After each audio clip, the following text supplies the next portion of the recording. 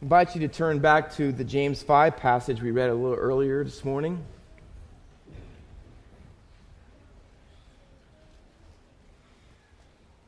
It's great to see such good growth in our children's ministry. Thankful for all those people who work down there behind the scenes. Amen.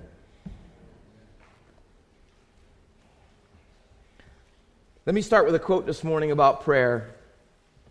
I read this week, "To be prayerless is to be faithless. Prayer is to faith what oxygen is to lungs. Show me a person who does not pray, and I'll show you a person who is spiritually dead." James the Just, that's our half-brother of our Lord Jesus Christ, who is the author of this epistle, was definitely a man of prayer. A first-century historian said that James prayed so much on his knees that he developed calluses on them, and thus he attained the nickname Camel Knees. I'm not sure he would have thought that was a compliment or not, but nevertheless, he was a man that connected prayer and faith. And he does that in our book, and we've read it. It was the very start of this epistle in chapter 1, verses 5 through 8. He says that we ought to pray in faith, believing, not doubting, because if you doubt, you're like a double-souled person, he says. So he does it again for us. He wants to begin the book by connecting prayer and faith, and then he wants to, as a bookend, as our framework, as it were, he wants to end the book in the same way. He wants us to get this connection in our mind, and I really want you to put these things together, connect it to your prayer life today, and that is that prayer and faith go together. This is the last test. The whole book of James has been a series of what I've called of a non-fiction faith, to show whether your faith is real, whether it's genuine, whether your faith is authentic. And we've looked at all kinds of tests all throughout them. But the last one is the test of faith or prayer. So let me tell you this morning, a non-fiction faith is one that is demonstrated by a prayerful dependence on God in everything. Let me say it again. A non-fiction faith is demonstrated by a prayerful dependence on God in everything. So what do your prayers, let's get personal this morning, what do your prayers say about your faith? I'm going to ask you that throughout this message today. What do your prayers say about your faith? Someone said that if your knees are soft, your prayers or your faith is soft. James really wants to emphasize how important prayer is in this last paragraph. So in much as 7 verses, he mentions the word pray or prayer 7 times. Because again, he wants us to leave here this morning thinking this in our minds. Prayer and faith are inextricably bound together. But the question he really wants you to get is not generically, but personally. Is prayer and faith connected in your life? See, or is prayer more like, as you walk around the building, we have emergency alarms. You can pull down the lever, and if it was emergency, if there was a fire or some sort of thing going on, you could pull that lever. And I think sometimes we think about prayer like that. Prayer is not something that describes my life. It's not something I do every day. It's not really something I do about everything in my life. But really, prayer becomes, for some at least, an emergency lever that I pull down. If there are things that happen in your life, finances are out of control. Your relationship is going down the tubes. You're having a struggle in some area of your life emotionally. See, we pull the emergency lever, and then we go to God in prayer, and then we seek His face, and we begin to think that that's what prayer is really all about. But James says that a true Christian, one who has a non-fiction faith, is someone who handles every situation in life with prayer. It's not just something that's an emergency lever. It's something that really characterizes our life in every way. So what does it mean to handle life with prayer? Well, James is going to give us 3 areas of our lives that we all face. They faced it in the first century, we face it in the 21st century, and how we should connect our prayer to real life situations. And those 3 things are this: prayer and suffering, prayer and sickness, and prayer and sin. Those are the 3 areas that we're going to talk about this morning, and James wants us to connect our prayer lives to those. So let's unpack them one at a time as he presents them in the text. Verse 13, he says, "Is anyone among you suffering?" Now, that's a rhetorical question. Underline it, because this will help you understand how to read the Bible and study it for yourself. There are 4 rhetorical questions, and that's how you should understand how to look at this text. Verse 13 has one. Is there anyone among you suffering? Verse 14 has one. Actually, it has two, verse 13. Is anyone among you suffering? Is anyone cheerful? Verse 13. Is anyone among you sick? And then you go down to verse 19. My brothers, if anyone among you wanders from the truth. See, those are four of them in a row. And that's how we're going to look at it. And so he says the first one is this. Is anyone among you suffering? And the first century people that he was writing to they were being economically exploited. They were poor people who were day laborers in the church. They barely squeaked a living by. We would say today they were probably making minimum wage, and they really had to count every penny. But the rich people who were hiring them were exploiting them and using them and taking advantage of them. And God says judgment is coming on them. But as they waited for God to take care of their problems, they were going through suffering. And he says, if you are suffering, and we should assume that they were, that here's what you need to do, he says. You need to pray. Now, there are different kinds of suffering. Physical suffering, there is emotional suffering, financial, relational, spiritual. But here's what you need to know. And some people don't realize this as a Christian. See, some people think that once you get saved and once you have Jesus as your Lord and Savior, that there's no suffering, that there's no difficulties. That really isn't the true. In fact, what is true? When you're saved, you might have more difficulties and more suffering. And so James says, here's the problem. Christians suffer. But what should our response to our suffering be? Here's what he says. Let him pray. It's a commandment. Notice what he doesn't say. He doesn't say, let him be fearful, although we would be prone to be so if we were being exploited. He doesn't say, let them be anxious, although that would probably make us worried.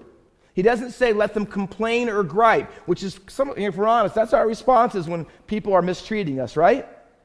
He doesn't say slander. He doesn't say get even. He doesn't say let yourself get bitter or negative. He doesn't say throw in the towel and give up. He doesn't say any of this. You know what our response would be? You know what kind of life we should have as Christians even when we're suffering? That our first response to the difficulties we face in life is this.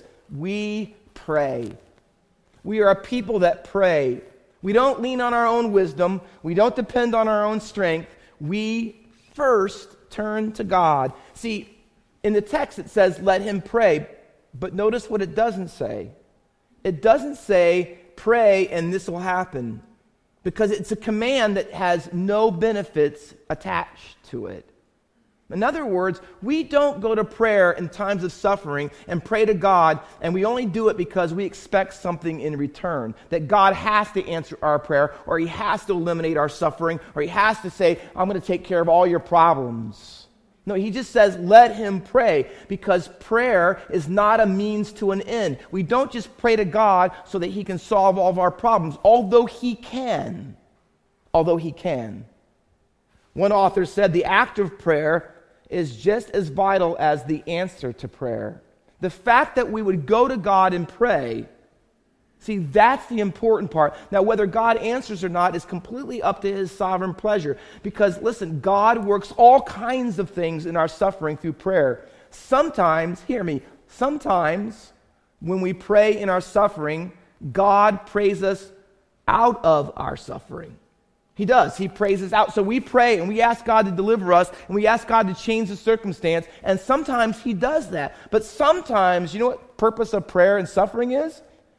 Not just to get us out of a problem, but to get us through it. And so sometime when we turn our suffering to God and we pray, God says, keep praying, because I'm not going to take it away, but I'm going to make you a different kind of person because of it. I.e., Paul, remember when 2 Corinthians 12, verses 7 through 10, Paul said, I had this thorn in the flesh. And we don't know exactly what it was, but it seemed to be pretty devastating and ongoing. And on a regular basis, he was suffering because of it. And it says he prayed to the Lord 3 times that the Lord would take it away from him. And every single time God said no. No to taking it away. But what? Keep praying, Paul, because my grace is sufficient for you. My strength is made complete in your weakness. See, so what should you do this morning if you're going through difficulties, if you're suffering, if you're facing mistreatment, if you're facing all kinds of trials and difficulties? Here's what James says. When you face suffering, pray. Not prayer so that you can use God or you can get him to do what you want. pray because you say, God, I want you to make me a certain kind of person. Yes, I want you to work in my situation, but if you choose not, please work in me. So for James, prayer is for every situation. Prayer is for bad things that happen in our life. Watch, though. The next rhetorical question, is anyone suffering? It says, is anyone cheerful? See, those are two polar opposites. Those are extreme opposite ends of the spectrum. They're so completely different one another. He says, so when bad things happen, here's what you do, pray. And when really good things happen, you're cheerful, you're happy about it, you get encouraged, things are turning up, things are getting better. He says, and when that happens, you pray. See, you pray. And he says this, let him praise. So we pray when things are bad, and we praise when things are good, and praise and prayer are really one and the same thing. Praising and singing go together. He said, let him praise, let him sing a song. It says, let him, when he's suffering, pray and sing and praise the Lord. You remember with Paul and Silas in Acts 16? They were put in jail. They had been beaten really very severely. They were put in stocks where their hands were in the air, their feet were in the air. It's a very uncomfortable situation, especially when you had been beaten as rough and as severely as they had been beaten. And at midnight, when they could have been fearful, anxious, griping, complaining, what do? It says, at midnight they were praying and singing praises to God. See, that's what James is all about. See, that's the real test of a non-fiction faith. They were suffering, but they were singing. See, they had been pummeled, but they were praising. See, they had been beaten by God. Why is that so important, Pastor Walker? Here's why. Because when we are tempted to forget God when things are really bad. We get depressed, we get discouraged, we think we have to take things into our own power and our own hand. And so when we lose a job, we get so worried and we don't turn to God.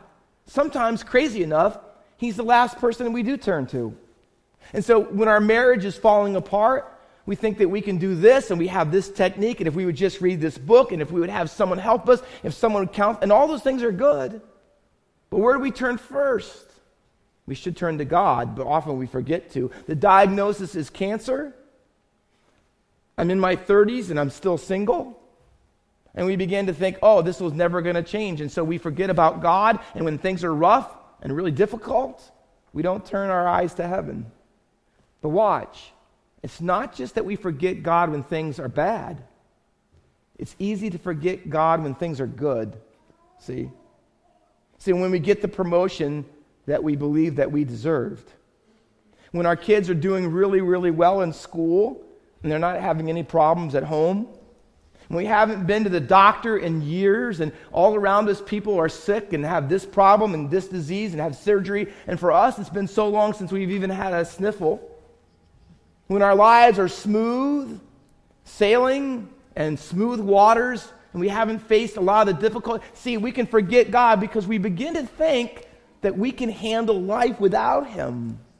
And James says, oh, no, you got it wrong. See, a Christian with a non-fiction faith realizes, I need God, which is what prayer communicates. I need God in bad times, but I also need God in good times. So if anyone is suffering, is anyone cheerful? See, here, praise God, pray to God. Trust Him in the bad things, treasure Him in the good things to make sure that He is the center of the affections of your heart. So James says, in every situation, in every circumstance, I want you to connect your faith with prayer. Because when you do that, you connect your faith with God. So here it goes. First connection, prayer and suffering, he says. But the second one he wants us to look at is prayer and sickness. James talks about another serious situation. In every one of these three examples, he says there's a problem and prayer is the solution. Let me ask you, do you see life like that? Do you think, oh yeah, there are spiritual things, people need to get saved, a spiritual problem, and so that's when I pray. But secular things, my job, my business, my finance, my retirement, my life, those are things, I don't really think about praying to God because those are things I got to handle. See, here's what James says. Every situation in your life, prayer is the first part of the solution. Every single one of them. And in our text, now he's going to switch his focus. The focus is going to go from personal prayer for yourself to intercessory prayer for others. And so he asks in verse 14, third rhetorical question, is anyone sick? So Christians suffer and Christians get sick. The word sick is the Greek word that means basically weak, and it can be all kinds of weaknesses. But in this context, it is a physical weakness. In fact, these people are so weak and they're so sick that they can't even have the ability to pray for themselves, and they have to call the elders of the church, and we would say the pastoral staff. They call for the pastoral staff to come, and the elders who represent the congregation, they go to these people's homes, seemingly, and they pray for them. Leaders of our church need to be people of prayer. See, we need to pray individually. We need to pray as leaders. Hear me, because this is what it means to be the church, the elders of the church. It is the only use in the entire book of James, one time the word church is used. Because church and prayer go together. See, we have to be a praying church. We have to have individuals. We have to say in our auditorium today, what ought to mark the individuals and members of Faith Baptist Church is that we are praying individuals. But we're not just praying individuals, we are praying congregation. That we need to have times. It's a great, can I say, advertisement. At the very beginning of every year, the first week of January, we dedicate ourselves to prayer. We have prayer week coming up. And listen, a lot of people, I think sometimes it seems like it, that they think, oh, that's not important, I can skip that. And I think prayer is just a private thing, and it is a private thing, but it's also a congregational thing. All you have to do is read the book of Acts and see all the way through the story about how many amazing, miraculous things took place because God's people got together and prayed. We do pray in our closet, we do pray behind doors, we pray by ourselves, but we also need to pray together. See, Faith Baptist Church, I'm convinced, will only go forward when we go forward on our knees. It's the only use of the word church, and what ought to characterize our church is that we're a praying church. So when the elders go to the home of sick people who are so sick that they can't even pray for themselves, we as a church, represented often by our leaders, pray for them. But how do we pray for sick people? Well, the Bible says that they anoint them with oil. 9 times that little phrase is used in the Bible. 8 out of the 9 times, it's almost always symbolic. Symbolic of what? Symbolic of medical practice or medical treatment. Do you remember when Jesus told the story of the Good Samaritan in Luke 10? And the Good Samaritan found the guy half dead on the side of the road, and he got down on his hands and knees, and what did he do for the guy? Well, he bandaged him up, and the Bible says, and he put oil on him and gave him wine. What were oil and wine? They were first century ways of using medication. Do you remember what Jesus told his disciples in Mark 16:13? He says his disciples went out as he commissioned them, and they anointed people with oil, and the sick were healed. So Jesus' disciples healed people miraculously, and sometimes they healed them with medicinal help. See, a non-fiction faith prays in the face of sickness and goes to the doctor. See, they go together. See, prayer and faith go together. Going to the doctor is not a lack of faith. It is, God says this, we pray and we trust God, but we go to the doctor. Because here's what we believe. We pray first and then go to the doctor. You know why? Because we believe that Jesus, not doctors, has the last word on our health. Here's what the scripture says. Look at the text. Let them pray over him, anointing him with oil in the name of the Lord. Who brings healing? Doctors are fantastic, and I say it all the time when I visit people in the hospital. God, thank you for hospitalization. Thank you for doctors and nurses. Thank you for surgery and medication and all the beautiful things that God has allowed us to come up with in our world. We are blessed like you can't even believe. In fact, step outside of America, and you'll find out how good it is, even though we complain about hospitalization here. How expensive it is. Go somewhere else, and you'll be thankful. We're blessed. We're blessed. But here's what we need to say. Here's what I say. God, thank you for these things, but ultimately our hope is not in doctors unless we're talking about the great physician. Amen. Our hope is in Jesus. Listen to this verse. 2 Chronicles 16:12 talks about King Asa toward the end of his life. Asa was diseased in his feet, and his disease was severe. Yet even in his disease, Asa did not seek the Lord, but sought help from physicians. Now, is that verse telling us that we should never go to the doctor? There are some cults in our world. There's some religions who say you lack faith. You really shouldn't be going to doctors and take surgeries and medicate. You shouldn't be doing that. That's not what the Bible teaches. The problem isn't that he went to doctors. The problem was that he went with doctors without seeking the Lord. See, that's what we do. Here's what a non-fiction faith is. We connect prayer and sickness this way. We pray to God and we go to the doctor. We pray to God and say, God, you are ultimate in our healing. You still have power to heal today. In fact, here's how the prayer of healing takes place. What is, and James says it, what is the prayer of faith? This little phrase, prayer of faith, is only used one time and one time only in all of Scripture. Some have made it out, and I know health and wealth people who believe in that kind of religiosity or that kind of, I don't want to say truth because it isn't. That if you just have enough faith, they think this person, well, if you just have enough faith, if your faith was enough, then you would just pray and everybody that you prayed for would be healed. And let me tell you this, don't believe that. It's a lie.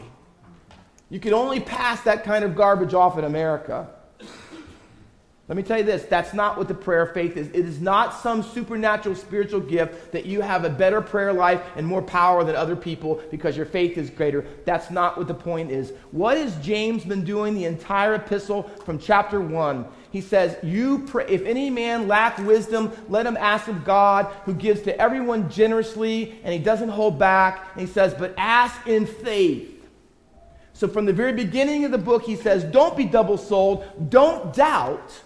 You believe in your prayers that God has the power and authority to do what he said that he will do. Nowhere in Scripture, and please, you're going to need this later if you talk to other people, nowhere in Scripture does God ever promise to heal everyone who is sick. Read the life of the Apostle Paul. He healed all kinds of people. All kinds of people, all places. In the last epistle, he says, pray for Tychicus because I left him sick in Miletus. So why in the world, Paul, who can heal people, so many people, one of his closest associates, why did he leave him there sick? Why did he heal him? Because here's the truth. Even in Paul's life, God doesn't heal every problem and sickness. Don't listen to the TV evangelists. Don't listen to the guys on the internet who say to you, if you just had enough faith, you'd have enough money. If you had enough faith, you'd have enough health. That is a lie. Because here's what a non-fiction faith is. It is a faith that says God is sovereign and he's in control. And it's not about my faith because here's what it says. And the Lord will raise him up. See, if you believe and you trust God, say, here's Jesus, I believe, and I prayed this for many people. Lord, if I know that you have power, and I know that you have authority, and I know that nothing's too hard for you, and you can do anything. See, I believe that about, and I don't doubt for a second, Lord, that you could raise him up and you could cure the cancer. I know that you could do that, but I don't know if you will. I know that you can, but I don't know if you will. But I believe that. And God, I believe that you still heal today. And God, in his sovereign pleasure, at times tends to do amazing things, and I would say miraculous things. He doesn't do it through guys like Benny Hinn who touch you and do all that stuff on TV. But he does it through God's people when they pray in faith, believing he can choose to do that. That's why we pray and go to the doctors. Because God uses prayer, and God uses prayer with medicine at times to deal with sicknesses in the lives of people. So it's important, right? James says this, when you are suffering, pray. When you are sick, pray. Lastly, when you sin, pray. Because prayer and sin are connected. So to be the church, Ready? To be the church, individuals should be praying. He said that first. Leaders in the church should be praying for people. But in this last one, he says, everyone should be praying, because in verses 16 through 18, look what it says. There are two one another phrases. Confess your sins to one another and pray for one another. So are you getting the big picture of how important prayer is? Individuals in our church should be doing it all the time about everything. Our leaders should be doing it, and the church as a whole should be doing it. So what's the picture James painting? He's painting, if you want to be the church, every person prays about everything. Sometimes by themselves and sometimes together. But what you can't miss is this. We ought to be praying. So he says, confess your sins to one another. Why, Pastor Walker? Why does he even put that in there? Because sin and sickness, listen to me, don't miss this word, they sometimes go together. Not most of the time, certainly not all the time, but hear me, sometimes sin and sickness go together. So he says, as you're praying, and as you're going to the doctor, and as you're praying for one another, add this to what you need to do. Examine your heart, look at your life, and make sure, listen, confess your sins to one another. It's not just saying, oh God, I'm sick. Is there something between me and you? That is fantastic, but it's more than that. He says not only vertically, but horizontally. He says, God, it's not just should I look at my life and I'm sick and say, God, have I sinned against you? And there are things in my life that I need to get right with you. But also, God, there are things that I have sinned against others. And the way that I've treated others, and the way I've talked behind their back or said things. Or God, you say, God, have I done that? See, I need to look at my life and say, hey, I need to confess those things to God if I know that there's a problem. See, it's not only as a priesthood of believers, as a doctrine of the Scripture that says, I can go to direct. We're not Catholic in the sense that we believe that we have to go to a priest to go to God to get our sins right with Him. The Bible teaches that the priesthood of all believers is, I don't have the only mediator between me and God is Jesus Christ, the righteous one. Amen. Right? So I go to God and confess my sins, but watch. The Bible says that I also confess my sins to one another. And believe me, this is not a plea for indiscriminate putting out your dirty laundry for everybody to know. That's not what this is. The principle I learned in seminary was this: confess private sins privately, confess public sins publicly. And so if you have a public sin and everybody knows about it and it affects everybody, and that's how it should be taken care of. Most of them are private things that we do. But here's what the Bible says. You need to get them right, because sometimes your personal sin between you and God or you and someone else could be the cause for your sin. And so here's what he says. Put this together in your mind.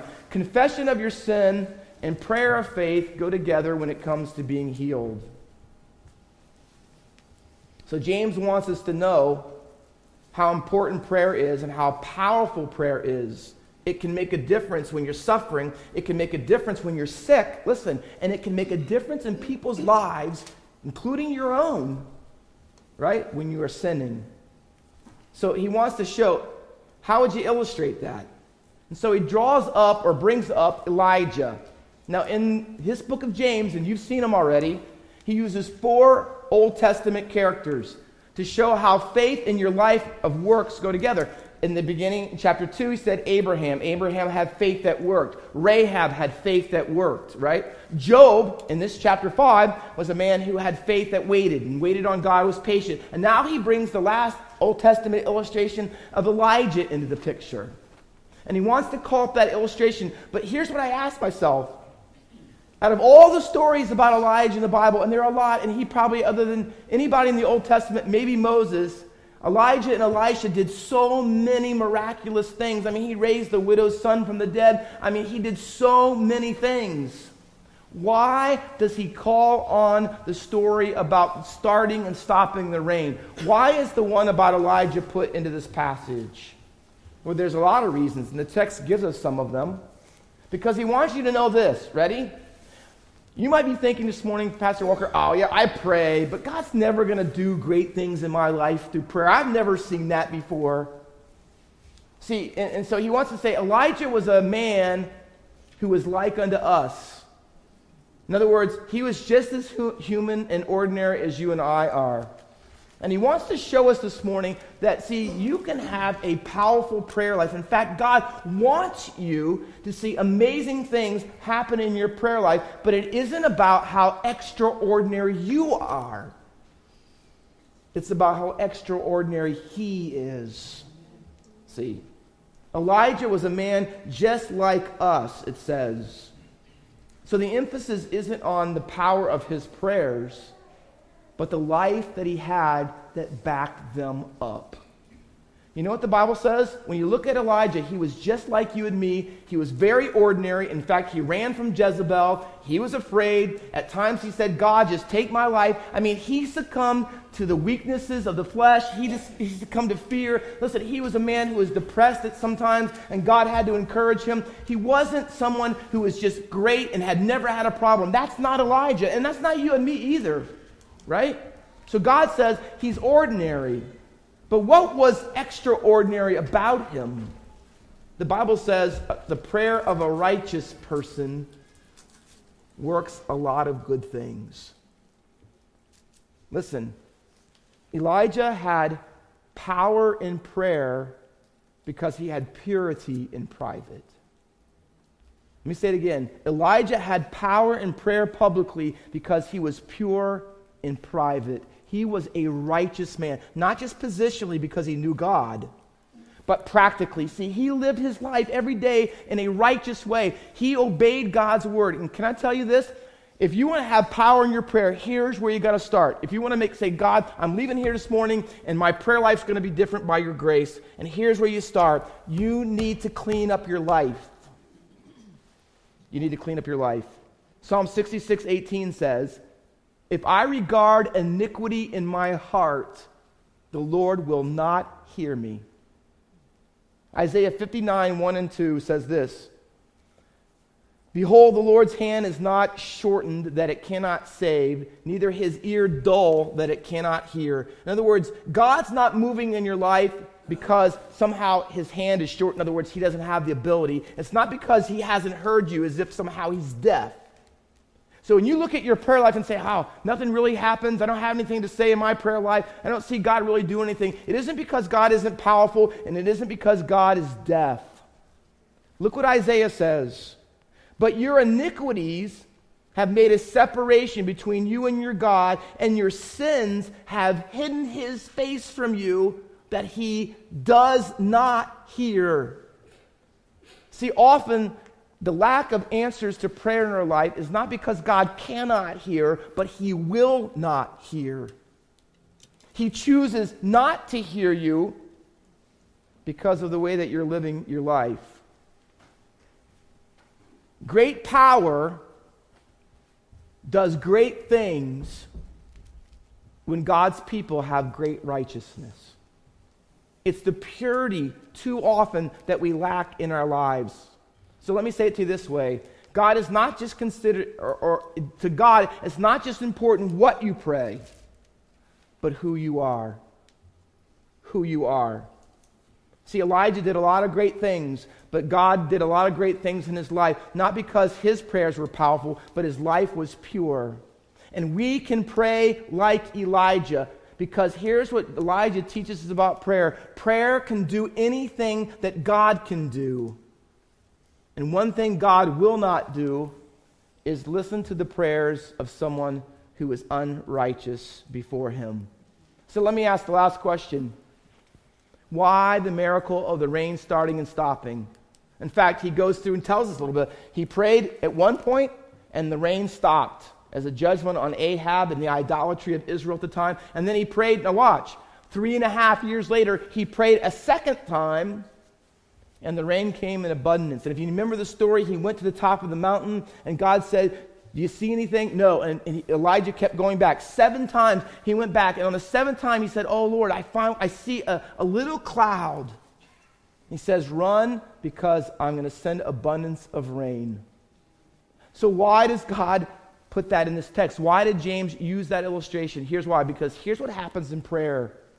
We pray, and then we wait. See, didn't we talk about last week? What do you need in response to suffering? patience, long waiting. Is that where you are this morning? See, he prayed, and then 3.5 years took place. Listen, not 3.5 weeks, not 3.5 months, 3.5 years. And you know, in that whole 3.5 year experience, he had all kinds of things taking place in his life. So here's what he had to do. He had to be a man of prayer and faith, because he prayed this, and 3.5 years took place. And in between those prayers, he had to wait. He had to wait on God's timing. He had to wait on God's power. He had to wait on God's ability. And maybe that's where you find yourself. And maybe this morning you're discouraged and you're about to give up on prayer. And you say, I'm really done with that because I prayed the first time. And all this time is taking place, and I don't see God doing anything. I don't see prayer as powerful. How powerful could it possibly be? You know how long, Pastor Walker, I've prayed for this? You know how long I've had to deal with this problem? You know how long I've tried and asked God to do this in my life? And they're good things. They're not selfish things. See, I'm still waiting for the rain to come. I'm still waiting for the second prayer to be answered. And right now, Pastor Walker, I'm in between. Are you in between this morning? Facing those problems, that suffering, that sickness, those sins in your life? Here's what he says. When you're waiting for the rain, have faith and keep praying. Keep praying. Why? Because it's not just important for you, it may be important for others. And that's why in verses 19 and 20, he ends the text with the fourth rhetorical question. Is any among you wandering from the truth? You see, there are people, and I've had it when I was a kid growing up in my home church. I've seen it here at Faith Baptist Church, and it's true in any church across this globe. And that there are people who struggle in their lives, and they stray from the faith. They wander away. In fact, the word is used in James 1:16. It means to deceive. It means that you have been tricked. You have been given false information and you bought into it. And there are times when people who get so discouraged by the suffering, by the sickness, and even at times by their own sin, that they begin to give up on the faith and they start to walk away. I don't know if you've ever seen it or experienced it. It happens. He says, and if there are any among you, and there seems to be true that there were, that there are people who are moving away. In fact, the root word for stray in this verse, or wander away, is the word we get planet from. Because to the old, in ancient times, the sky used to be filled with stars, and they seem, it's the word planets, and they seemed to be in the sky that they would move all around, that they weren't really fixed, that they would stray all over the sky. And that's where they came, the word planet comes from. And so he looked at the sky and said, hey, stars move all over the place, and people's lives are like that. And see, this morning, I don't even know in our church today, or you're watching, see, there might be people who are saying, listen, I'm thinking about not coming to church anymore. In fact, I would think over COVID, that's happened a lot. There are a lot of people who just don't come anymore. Maybe you're watching today, and you're watching at home because you're still deciding on whether you're going to come back or not. And there are people who are straying. They've been deceived. They believed a lie. And see, they've turned, for one reason or another, they've turned away. And here's what James says, pray for them. Get into their lives, because here's what they need. You may be the one who brings them back. Look what the Bible says. Let him know whoever brings back a sinner from his wandering will save his soul from death. Do you know what's at stake when you get on your knees and you pray for people who haven't been in church and you notice that they're gone and you ask about them and you get involved in their life and realize they're not here and you say, hey, why aren't you here? Why aren't you here? Listen, couldn't we all do better at that? How will we get better? When we put them in our prayers. We begin to think about them and love them and get in their lives, because you know what? Some of those people will save their soul from death. Not just physical death, but eternal death. And here's what it says. It's a quotation of Proverbs 10:12, and it will cover a multitude of sins. You see, there are some people today, as you leave here today, you should say this: who wasn't here today, not just because it's Thanksgiving weekend, but who's not here, and who hasn't been here in a while? Let me get into their lives and see what's going on in their lives. Let me pray for them. Let me reach out to them. Let me encourage them that as they're straying away or they're moving away from God and the church, Help me to encourage them and love them and to bring them back. And God says, you may make a difference in their lives for all of eternity. Now you know why he said prayer is powerful. Prayer can change everything. Everything. So let me ask you one more time. What do your prayers say about your faith? Let's pray. Father, all glory and honor and blessing belongs to you. Thank you for this series on James.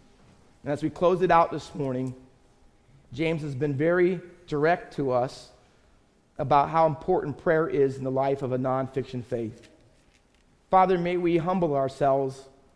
May we honestly examine our lives, especially our lives of prayer, and answer the question, what do our prayers say about our faith? For those who might be here this morning who don't have faith, not the true faith of the Bible, Father, may you give them humility and brokenness that they might repent, they might come to their senses, and they might trust in Jesus as their Lord and Savior. And for those who might be here or listening this morning, and they've kind of given up on their faith, moving away from it, blaming the hypocrisy of the church, or they didn't do this or that, Father, I pray that you would get a hold of their hearts and that we would reach out to them and encourage them and love them and speak truth to them and pray for them. Father, that we might see them restored, that we might see a radical change take place in their lives for your honor and for your glory. Lord, again, help us. Help us to connect our faith with our prayers, for we ask it in Jesus' name. Amen. If you would